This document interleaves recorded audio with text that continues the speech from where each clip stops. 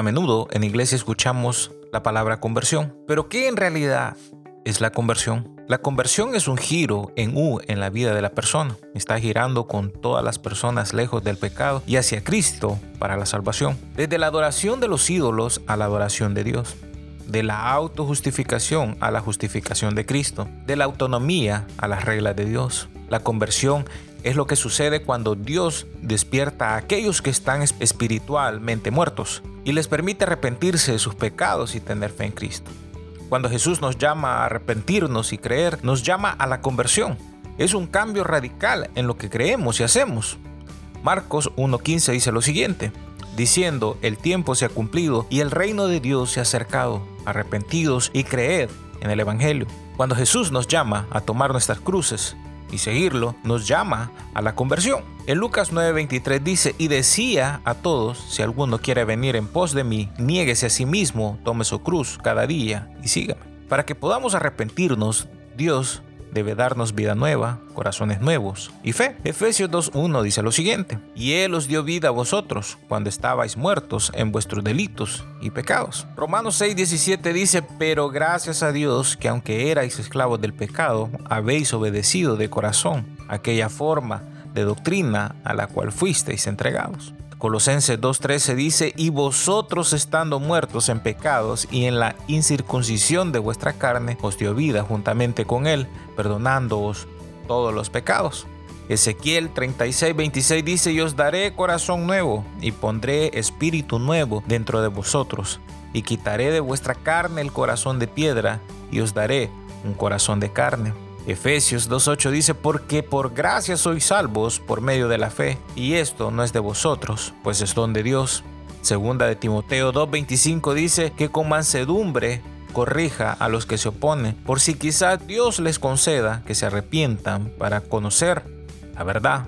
Ahora la conversión no es, número 1, un evento de una sola vez, sin consecuencia para nuestra vida. La conversión sucede en un momento. Y es un momento de cambio radical. La vida debería de verse diferente a partir de entonces.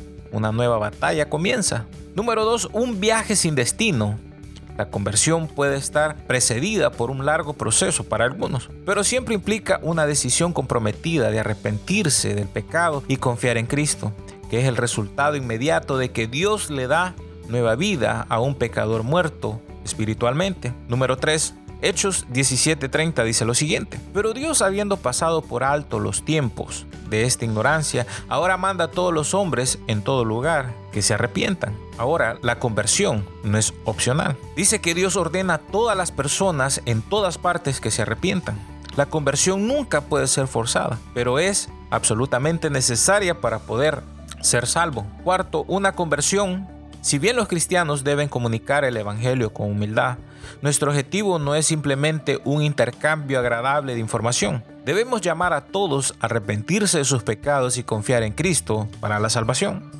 Y número 5, diciendo una oración formulada. Yo me recuerdo muchas veces que íbamos a evangelizar a las calles y les predicamos a las personas y les decíamos, ¿quieres ser salvo? ¿Quieres ir al cielo? Y la gente pues decía que sí. Entonces veníamos nosotros y le decíamos, mire, lea este tratado. Señor Jesús, te recibo hoy como mi salvador personal, bla, bla, bla, bla, bla. ¿Cuál era nuestra conclusión? Ahora eres parte de la familia de Dios. Ahora tienes acceso directo al cielo. Estábamos muy equivocados. Diciendo una oración formulada no es una conversión. La conversión ciertamente implica orar, pero debemos tener cuidado de no tentar a las personas a depositar su confianza en un conjunto especial de palabras.